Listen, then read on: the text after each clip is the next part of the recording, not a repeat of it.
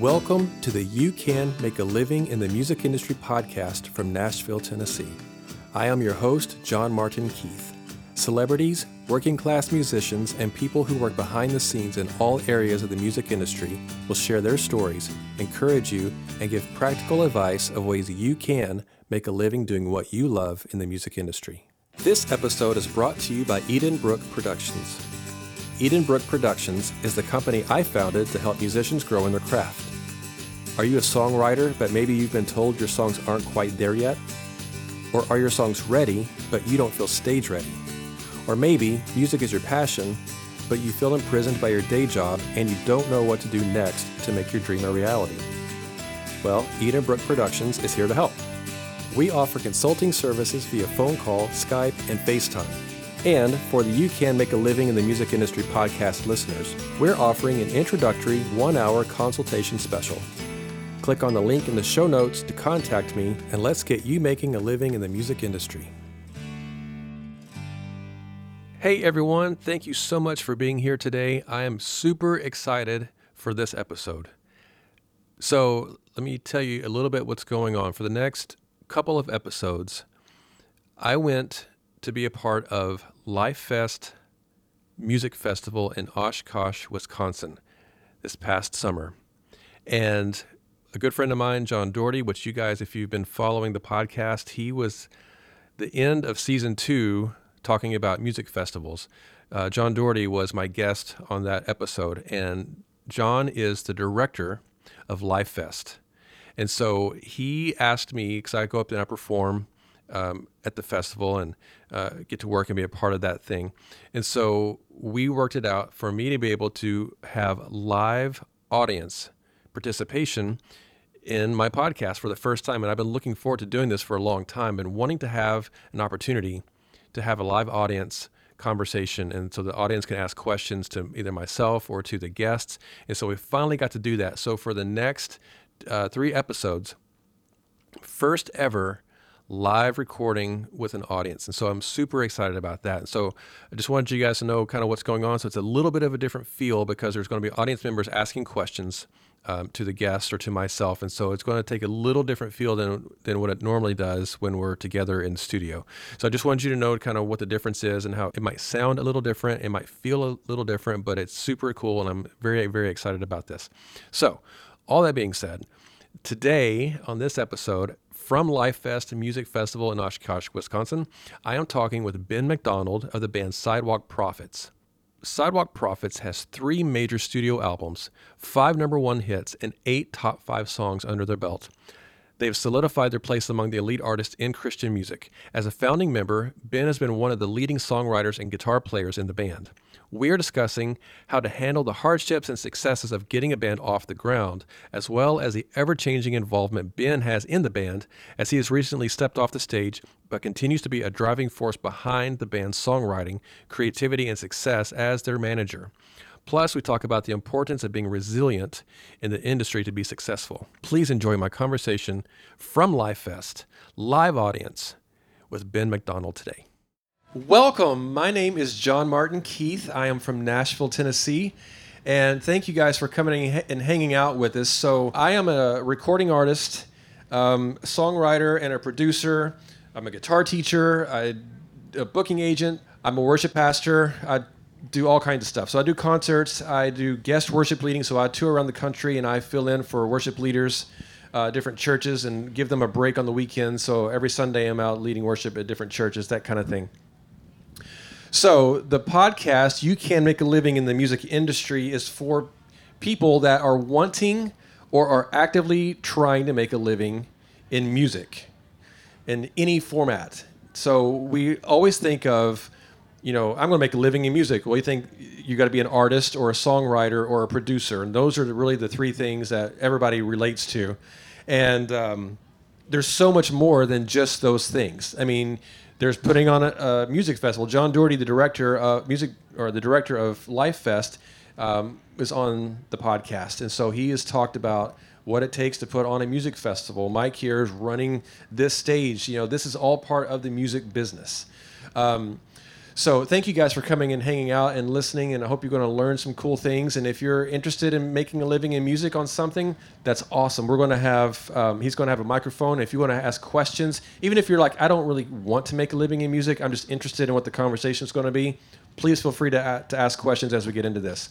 Please welcome Mr. Ben McDonald from the Sidewalk Prophets. Ben, thank you so much, man, for joining me and being a part of this. Yeah, I'm excited to be here. So, tell us, so Sidewalk Prophets, you guys started in Anderson, Indiana, right? we did. We started in Anderson. I was a 21-year-old freshman, believe it or not. I was raised in a musical family, and I ended up, the 2 years after high school, I kind of just lived with my parents.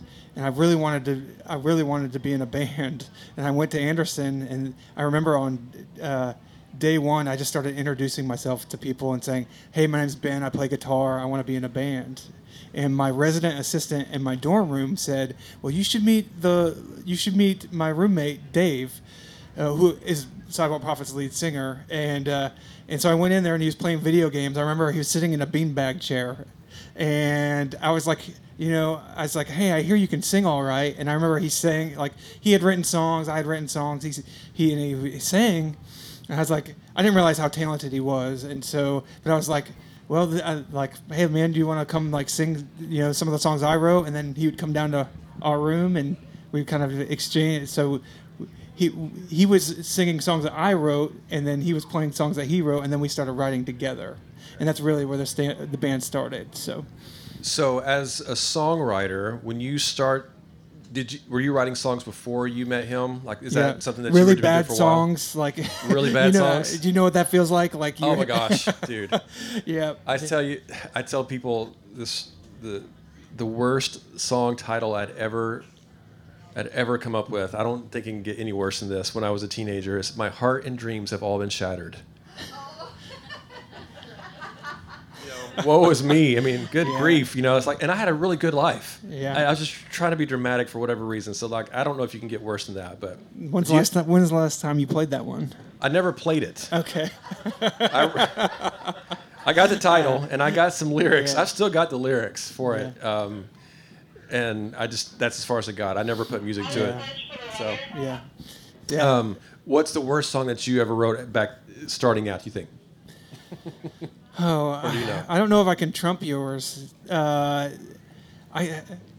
so many, and honestly, even till today, we've been doing this now for 20 years. There's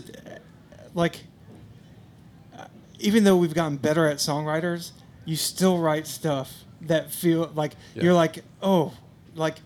But you've got to do that to get to the good stuff. Yeah. And that's I think that's one of the misconceptions that I had looking at all my favorite artists, growing up was, well, they always just make great songs. The truth is, you only hear the good songs. There's 1,000 bad songs that are sitting in, somewhere else. Yeah. And so I think that even carries over for, even your song. Like, I'm still, I'm 40 now, but we're still writing a lot of bad songs along the way. So I'd probably I could remember the worst song, the most recent worst song that we wrote better than I can remember the early ones, I think. So that's good. Yeah. Now you guys have, is it 5 number 1 hits? We do. That's awesome. And I only know that I don't keep that thank you so much. I keep that. I don't keep that like locked in my register, but I just saw it on an email that came through. So we have, and what a crazy thing to be a kid and dream to be able to do this, and then to come here, especially after the past year, to be at Live Fest and to be a part of this community. Like, it's just an unbelievable thing. Like, I remember our dream was like, we just wanted to have a song on a radio station, and here we are, having been on radio stations across the world, multiple songs. And you just got to hold on to that and really cherish that. And then we're not promised to be able to have that success for forever. And so it's just been an amazing journey. So what was it that got you into music to begin with as a kid that you like, I want to do music for a living? Like, what was that sort of catalyst to do that? So that question brings to memory family get-togethers, and I came from a musical family. We weren't like a traveling, family band or anything, but my grandfather played fiddle and in vaudeville, like he played fiddle. And my father played guitar, Okay. and so they would have jam sessions at all, Christmases and everything. And so we learned we're Scottish, so we had a lot of Scottish, tunes, and so that we grew up with that, and so that was. We just loved music. I started playing piano at a young age, and I think my parents thought that I had a gift in doing that, and so they put me with a piano teacher that was prominent in the local area, and she really invested in that and saw the desire and I don't know that I would call it a skill, but just a love for like creating, Mm-hmm. Yeah. So once you and Dave meet in college, mm-hmm. you start writing some songs together. Mm-hmm. How long did it take you to? Now, did Sidewalk Prophets birth at that moment in college? Like, did you guys get the band together all from Anderson, all from school together, or did that kind of come later? So I don't know that, and Dave would partially agree with this. I think he would agree. Like, I don't think he was expecting. When we started, I don't think he was expecting to be in a band. Mm-hmm. But I went there. That's the only reason I went to college is I wanted to be in a band. Yeah. And so when we started playing songs, I just knew I've been kind of driving mm-hmm. that. And so it started out like just the two of us. And then I got us a band, and then we started recording. The first song we wrote was a song called "Relentless," and that's the first time we ever wrote together. And we recorded it on a soundboard not too different from your soundboard that you're using to record the podcast. And I didn't know what we were doing. It's called multi-track recording. Back then, I didn't know what that. I didn't even know that there was a name for what I was doing. Right. Yep. It was like a sound card and a PC computer or whatever. And so we would record. I'd play guitar, and then we would record another instrument, and we started sharing that on the network at college. And then all of a sudden, at the time, we didn't have a band name. And so we were called 4 Floors to Heaven because we were on the 4th floor of our dorm, and I just needed to name the files that I was saving, like these MP3 files. I needed to name them. Yeah. And so we did that. People... the campus network at the time, you could share your music like around the campus. It's a little bit different than it is today, but everybody on campus had access to the files, and you could set up your own little public file system or with your music or whatever. Mm-hmm. Well, at Anderson, they started a student-run record label, nice. And we didn't know about that, but we had one of our friends had gotten our music off that network and submitted us to be to audition for that record label. And so we went in, and we ended up winning that. Just the two guys, and ended up winning that thing, and it was our first taste of music business. So part of their agreement there was, hey, we won this thing.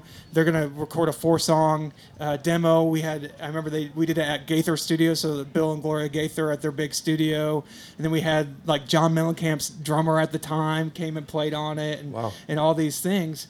But I learned an important lesson there.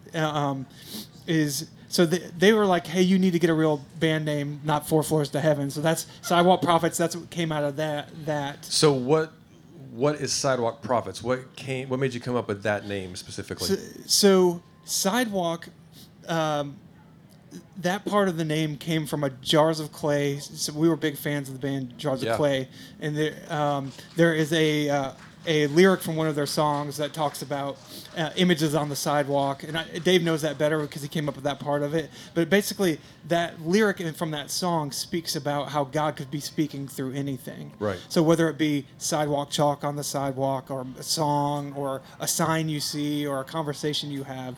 So that's where Sidewalk came from. Prophet actually came from. I'm a word nerd, so I like playing, Scrabble and all those things. Well, I had a word of the day dictionary, and the word it was prophet was the word of the day, and that was somebody who spoke truth about life. And so when we were talking about it, it was like when you put the two together, we're looking for God in all things, and we're speaking truth about life. And so it wasn't a flippant. The way we named our band wasn't flippant; it was very intentional. So, that's great. I mean, that's great history for people to know where those things come from. Because we just hear the names of bands or the names of an album or a song title or whatever, and we don't think that much about it. Right. But to know the history and that there's a deep meaning underneath that kind of carries the weight of what that's about makes it more meaningful for us as an audience and as listeners. So that changes your perspective sometimes. It's like it's funny. It's like sometimes I don't. There's artists that you listen to on the radio or a CD, whatever. And I'm not a huge fan of that particular music or that artist necessarily. And then all of a sudden I go to a concert and I see them perform for the first time. And it's like, wow, that was really amazing. They're really good, And then all of a sudden it's like, I like that music. I'm gonna go listen to CD, and then I got a different perspective. Does that make sense? Do you guys feel that way ever? Yeah. So, for people that are listening to the podcast, as this is being recorded, we're actually at Life Fest up in Oshkosh, Wisconsin, in 2021, and so this is the first ever live interactive podcast with an audience. So, thank you guys for being my first audience. Yeah, this is awesome. So for people listening, there's going to be questions from the audience and things like that. So that's going to be really cool. So let's talk about you guys going out and touring. Mm-hmm. Now, when you guys first started, are you booking yourselves, or did you get someone to do your booking for you? So I've always been that. So kind of visionary, but also the engine. Mm-hmm. And I think we talked a little bit beforehand. You and me are the same person. Yeah, it's like... And we're both Scottish background. Oh, that's awesome, man. That's cool. I didn't bring my kilt, but maybe next year. So we were booking ourselves. And my philosophy from the beginning was, we used to just go... When you're just starting out in music, you're not going to make any money doing it. And so our goal was just to play wherever we could, as much as we could, and that is really what opens the doors for those opportunities. It was like we had to not make anything for a long time before somebody says, "Hey, we'll pay you $100 to do," And that's in college. That's what we were doing. We played coffee houses, and then all of a sudden we would meet somebody and say, "Man, I really like you guys," and then they'd say, "Hey, well, why don't you come to play at our youth camp?"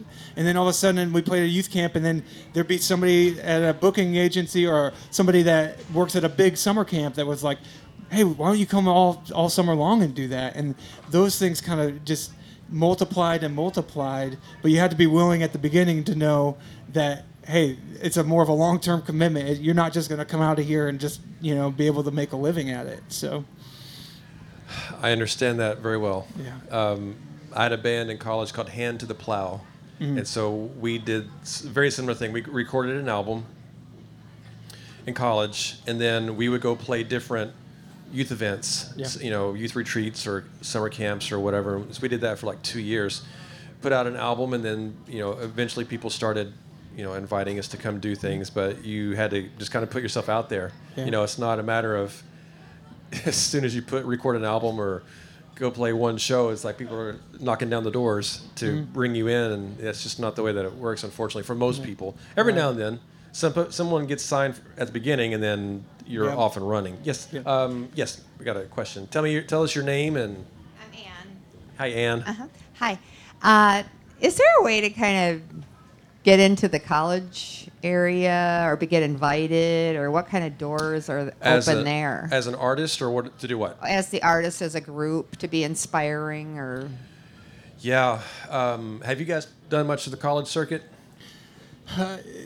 We haven't, right, what's the the organization that... Yeah, it's the... So there's what's called NACA. Yep. What is it? NACA. There's two of them. That's one. If you go to listen to my podcast, so you can make a living in the music industry. Okay. There are 2 episodes.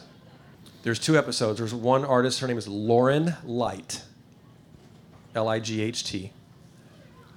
And then there's another episode with a guy named Mark Miller. Those are the 2 episodes you want to listen to, because Mark Miller is a booking agent for the college market. That's specifically what he does. Where's he out? Nashville. Yeah. And then Lauren Light is an artist and songwriter and different things. She's actually in North Carolina, but she is actually one of Mark's. She's an artist who's on his roster, and she does TV and film sync stuff as well, and we do stuff together. But she plays that market a lot. So if you look up those 2 episodes, and I think they're both season 2 episodes, I believe, but that will give you all the information on that you want. So but basically, the general idea is there's these NACA and there's another one. That you have to, if you want to play the college market, you have to become a member of this organization, and you go to these events that they put on once or twice a year, and you have to audition, and there's like this, stage thing you get on, you do in auditions, whatever, and they have people from different campuses, different colleges come and listen to you, and then if they're interested, then they will book you to come play, but you have to go through that organization. It's very, very strict, specific thing that you have to do. It's not as easy as you'd think it'd be. You'd think it'd be like, hey, let's just go, let's call up some colleges and go play, and fortunately it's not that easy. Yeah. Do they allow Christian? You can, it's not specific for Christian artists. I mean, you can try it, Secular colleges would, they might have a band once in a while. Maybe. I mean, it would depend on what your music, kind of what the focus is as a Christian music artist. Now, if you're wanting to go to like Christian colleges, so he and I both went to Christian colleges. You went Anderson University. Yep. And I went to Ozark Bible College or Christian College in Joplin, Missouri. And so, I mean, I had success getting our band into playing different events, some colleges and it's still mostly church events or youth events, things like that. But there's not really a specific, like the NACA for the colleges. There's not a Christian music version of that necessarily. Now, Mark Miller and I we had that conversation when we did my podcast, and he kind of talks more in detail about that. So, yeah. When a young band is starting out and they're in these small communities and that, it seems like they kind of get worn out there and pigeonholed. I mean, just the same after same, and they never make the leap to something more. Can you kind of give some tips for getting beyond?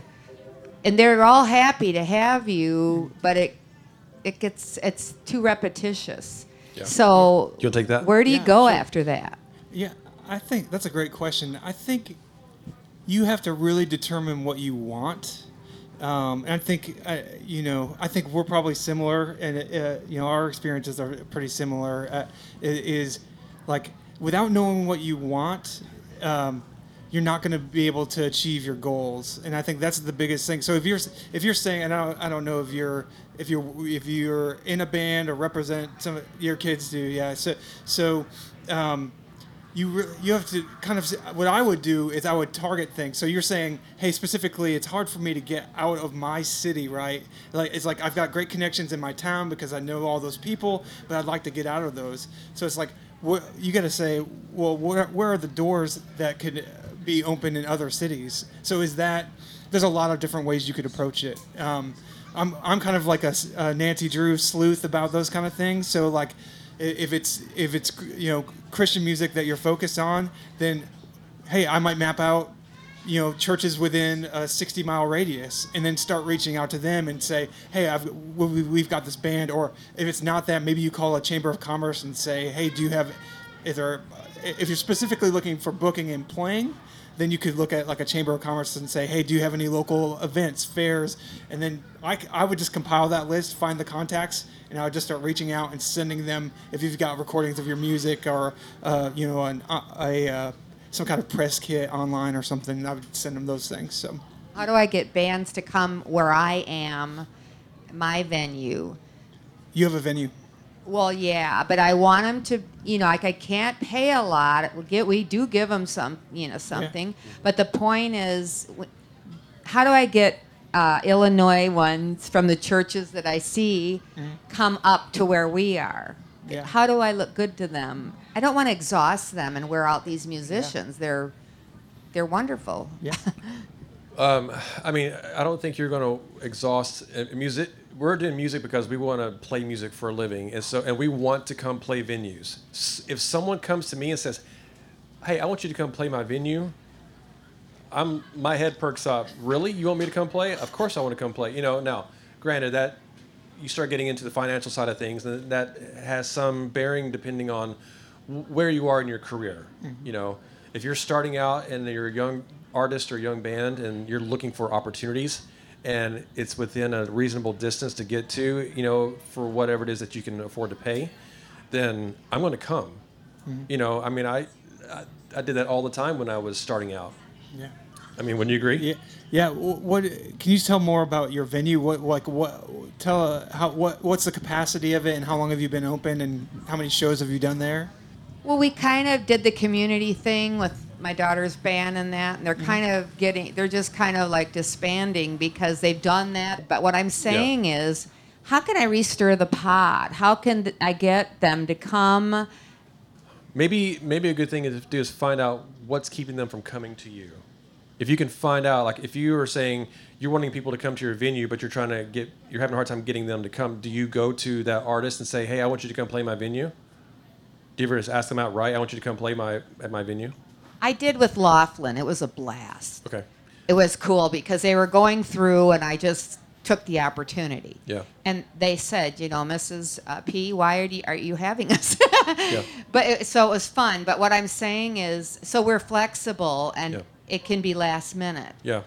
I mean, I would say if you find artists that you know that you want to come, just reach out to them. I mean, most of them, their website's got contact information. I would just email them or call them and say, "Hey, I'm interested. I like your music. I'm interested in having you come play my venue." Again, it's going to come down a lot of times to finances, and so maybe it might be a thing where you need to find a way to stretch that budget a little bit to bring someone in that you normally wouldn't if you think that they can draw a crowd. That's what I need. Does that make sense? Someone that could draw a crowd. So that's more expensive because they've started building an audience and they got more. Oh, right.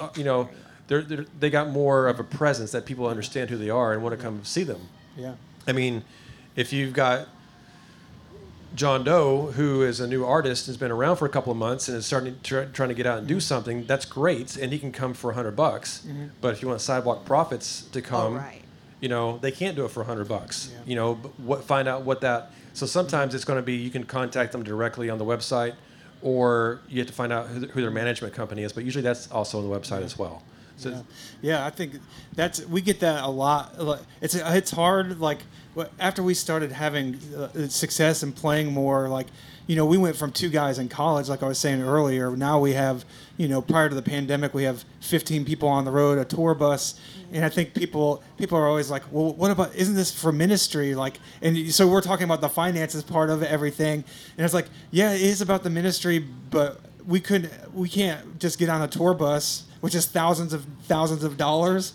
We can't without paying our bills. I always feel I always have this little guilt when they ask that question. It's like, we're not trying to be obviously we want to be good stewards of what we have, and we're not trying to be cold-blooded, take all your money, but it's we've got to be able to at least pay to get to point A to point B. You got 15 people that you employ. Yeah. So when it gets to their size of a band, you're paying 15 people's salaries, if that makes sense, plus a tour bus, which is stupid expensive. It's like the best and worst day of your life is what everybody that has a bus is getting says. a tour bus. So it depends on maybe you can't afford Sidewalk Profits, but you can afford a smaller band that's just maybe not getting started, but they've got some success and people are known even if it's just regionally, but maybe not nationally known. But does that make sense? Is that helpful? Yes.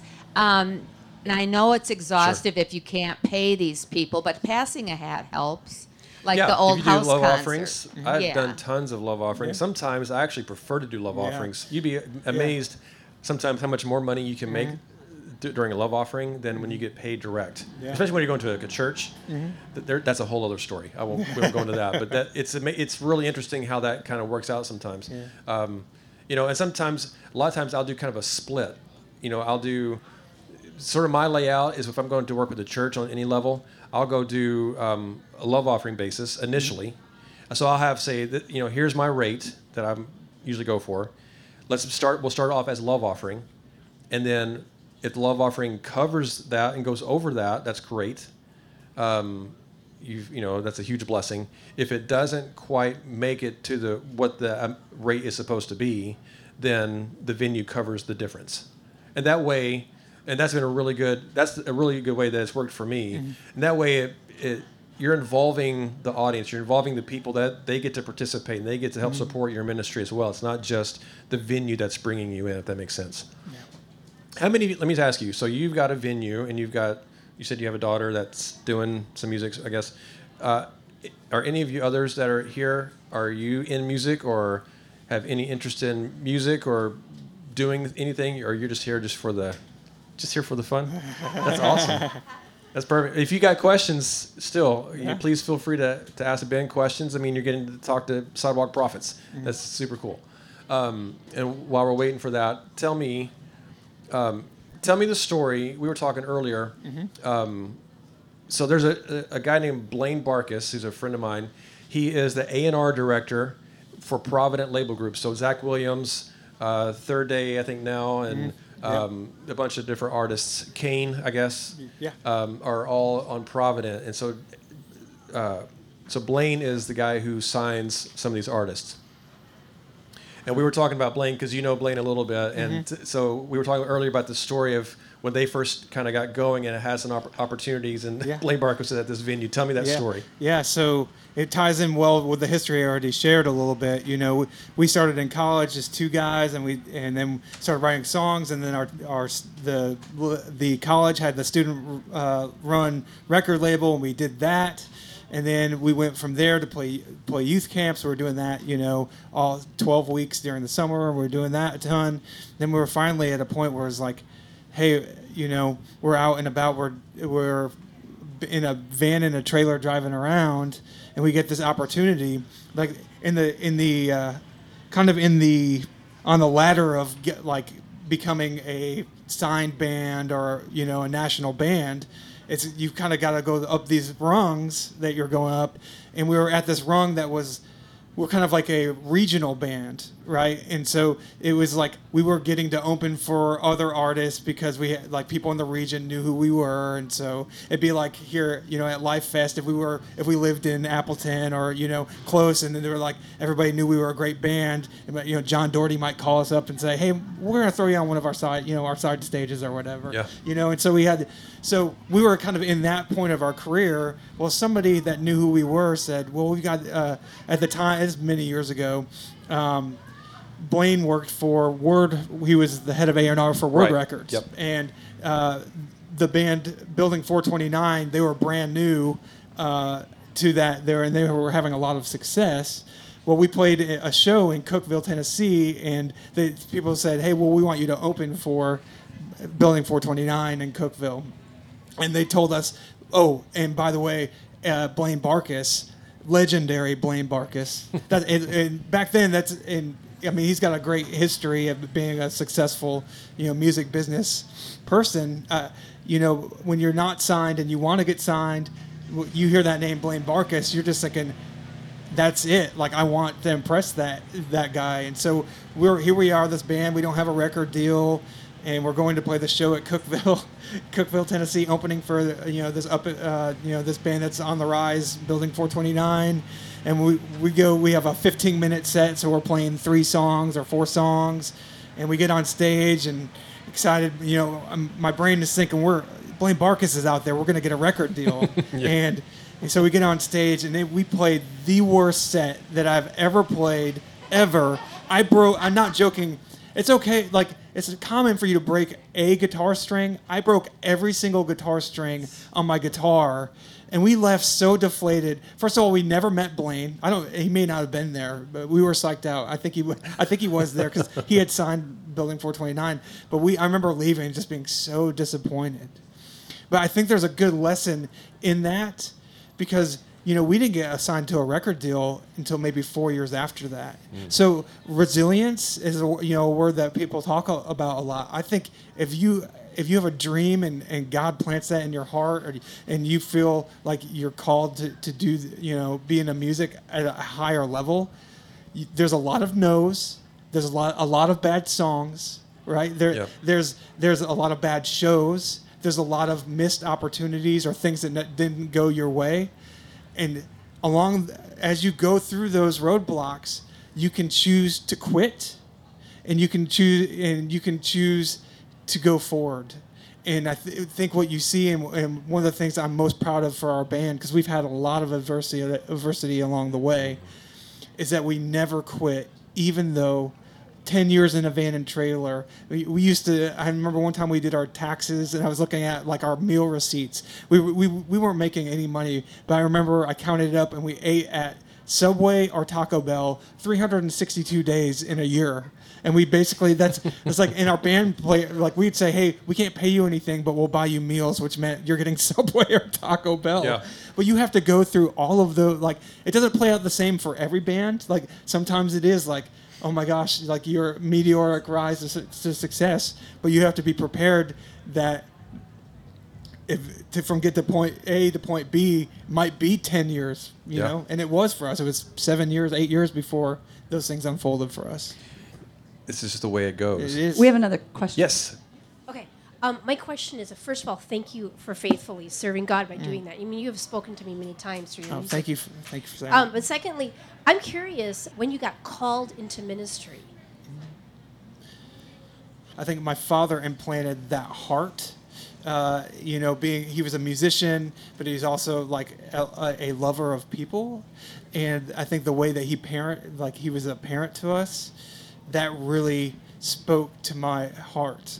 But I would also say events like these, I grew up going to the festivals like this and seeing the bands and being a part of that and seeing how the way that my heart was impacted at those events and the power of how music can speak to your heart, and it can literally, you could walk in with a soul that feels like a ticking time bomb, and how music can unwind that in a 30 or 60 minute set, or one song can do that. And I think that's, for me, always what the ministry of what this is like. We have an opportunity to do something special, to say something special, and to let people know whatever it is, the message that you feel like you carry. And I think that's been the driving force for us. And me personally, it's just that is man, what a special gift. And I know you feel the same way, because we've both been at this for a long time. And it's just, there's something special about creativity and art and what that can do to disarm your soul and open you up to receive grace, receive mercy, receive things that you wouldn't otherwise receive, Yeah. Thank you for that question. We got just a few minutes left here. So as we wrap up, can you give some advice? Because this is also for people that are listening on the podcast, not necessarily for people that are here in person with us, but just for everyone listening. What is some advice that you would give to anyone listening? Let me say this for people who know Sidewalk Prophets and know who you are. You helped start the band, so you're a guitarist, you're a songwriter. You stepped down from being on stage, being a part of the band in that sense, and now you're the manager, correct? Right. And how many years have you been managing the band? If you count all of the years that I didn't know that I was managing the band, but 5 years specifically since I stepped off stage. Okay, so you're no longer playing with the band on stage. Correct. Okay. Correct. So you've done the creative side of things as an artist and as a songwriter and all that stuff, but now you're doing the business side of things, managing schedules and, finances and sort of all that kind of stuff. Right. Let me ask you this: what is your favorite thing? What's the favorite thing that you've done through all of it? And it's okay to not have a favorite thing. Yeah. What's your favorite thing? And for people that want to do any of those things as a songwriter, an artist, manager of a band, or an artist, what is some practical advice that you would give to the listener in order to do that and be successful at that? So I'm going to pick my most recent favorite, just because, 2020 was a really difficult year, and we had a record coming out, and we had to plan this special event at Ryman Auditorium in Nashville, which is one of the best places to play. Absolutely. And so we had this idea that we were going to rent it out and gift it to people, because, like, for us, we call ourselves the Great Big Family, and we call our fans the Great Big Family. And we just, we have a vision. We say authentically sharing Christ, creatively inspiring hope, joyfully making everyone feel like someone. And this was going to help. We're going to launch our record. We're going to invite all these people. We went and so we set up to do this thing. We put tickets. First of all, I had to go to Ryman Auditorium and negotiate this.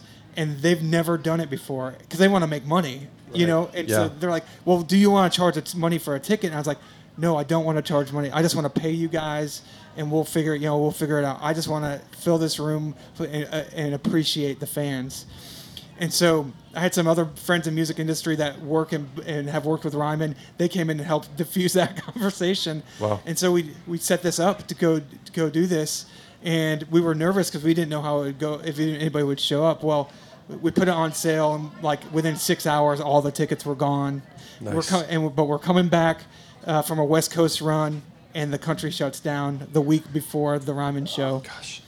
And so here we are, like, we were just so excited, but then obviously, like, priorities took a shift, and so we ended up doing that as a live stream. That's my long way of saying having to adapt this year and going back to what I was talking about, resilience. So our team this year, we ended up going and doing 70 live stream concerts. We got a 2,500 square foot warehouse that we turned into a complete studio. And when you talk about the thing like I'm probably most proud of is that we kept our team on payroll all year long. And the fans helped provide, by supporting our live streams, helped make that happen. But the way we adapted, and we literally turned a empty warehouse into it was almost like, it was a TV studio. There's green screen and all this different stuff. And we literally showed up. We played 4 shows a week, and we did these live streams, and they were really creative. I wish I could show you guys what they were, but it's a combination. It felt like you were watching a TV show plus live music. Yeah. That's the thing I'm most proud of recently. That's super cool. Yeah, and what was the second part of your question there? Just some advice that you would give to people that are wanting to do what you've done, whether it be as a songwriter, artist, manager, any of that kind of stuff, like some do's and don'ts, practical advice. Yeah. Here's what you do. Yeah, do's and don'ts. Do practice your craft. So if you want to be good at business, hang out with people that are good at business. Ask questions of people that do good business. If you want to be a songwriter, same thing. Write with people that write songs. Write with people that are better at you than writing songs. Write with people that have more experience. Listen to their feedback. Probably the number one thing I would say as far as a do is learn how to take criticism. I'm 40 years old, and we work with a lot of adults, and I'm sure a lot of people listening and a lot of people that are here are the same way.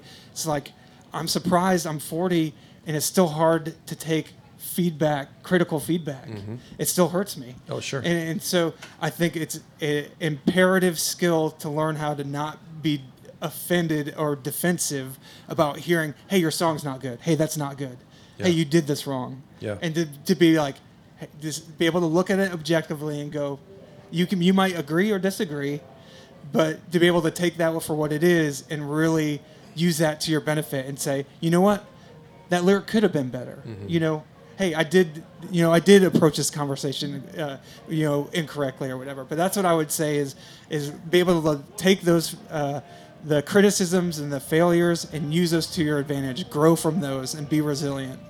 That's great. Yeah. I use the 3-person rule when I get advice or feedback on something.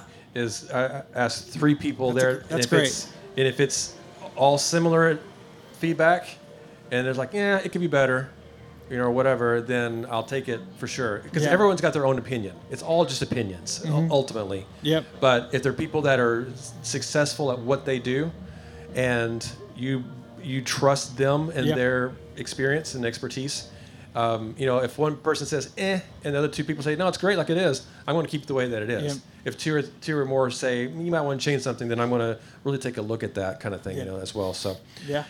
thank you, Ben, for being Thank on you. this podcast today. Dude, this is such an awesome show. What you're doing is awesome, and I'm thankful to be a part. So thank you. Yeah. Thank you. Thank you guys for being the very first live audience ever. We're at for everyone listening, we're at Live Fest Music Festival in Oshkosh, Wisconsin. And thank Live Fest for having us. And thank you guys for listening. I'm so grateful. You can make a living in the music industry. For anybody who wants or is wanting to or actively trying to make a living in music on any format of music, you can do it. It's hard work, and there's a long road, but there are ways that you can do it. And so thank you guys for being a part of it, and you just have a wonderful rest of your day. All right, guys, there you go. Thank you so much for listening. I'm so excited to finally get to put out my first live audience participation episode out. So thank you guys for listening and being a part of that. I hope you were able to take what we've talked about, what Ben's talked about, and what the audience were asking and different things like that. So hopefully some of those things that they were asking are some questions that maybe you've had and have been wanting to ask. And so it's just a really neat opportunity to look at it from maybe a different perspective. So thank you so much for being a part of that. Please subscribe to the podcast if you haven't. I know we talk about this every week, but it really makes a huge difference if you guys are subscribing and letting your friends know about it and communicating it to other people and just kind of getting the word out about the podcast. If you know someone who is currently trying to make a living in the music business or are actively doing so, but they just need more information, more help with things, different aspects of the business, please send them our way. We want them to know about this and so they can take part in what's going on here on this podcast. Please subscribe. Hit me up on Instagram and Facebook on the You Can Make a Living in the Music Industry page on Facebook, Instagram at John Martin Keith. And remember, Edenbrook Productions is here to help if you need consulting services via phone call, Skype, Zoom, or FaceTime. Let us know how we can help you begin to make a living in the music industry.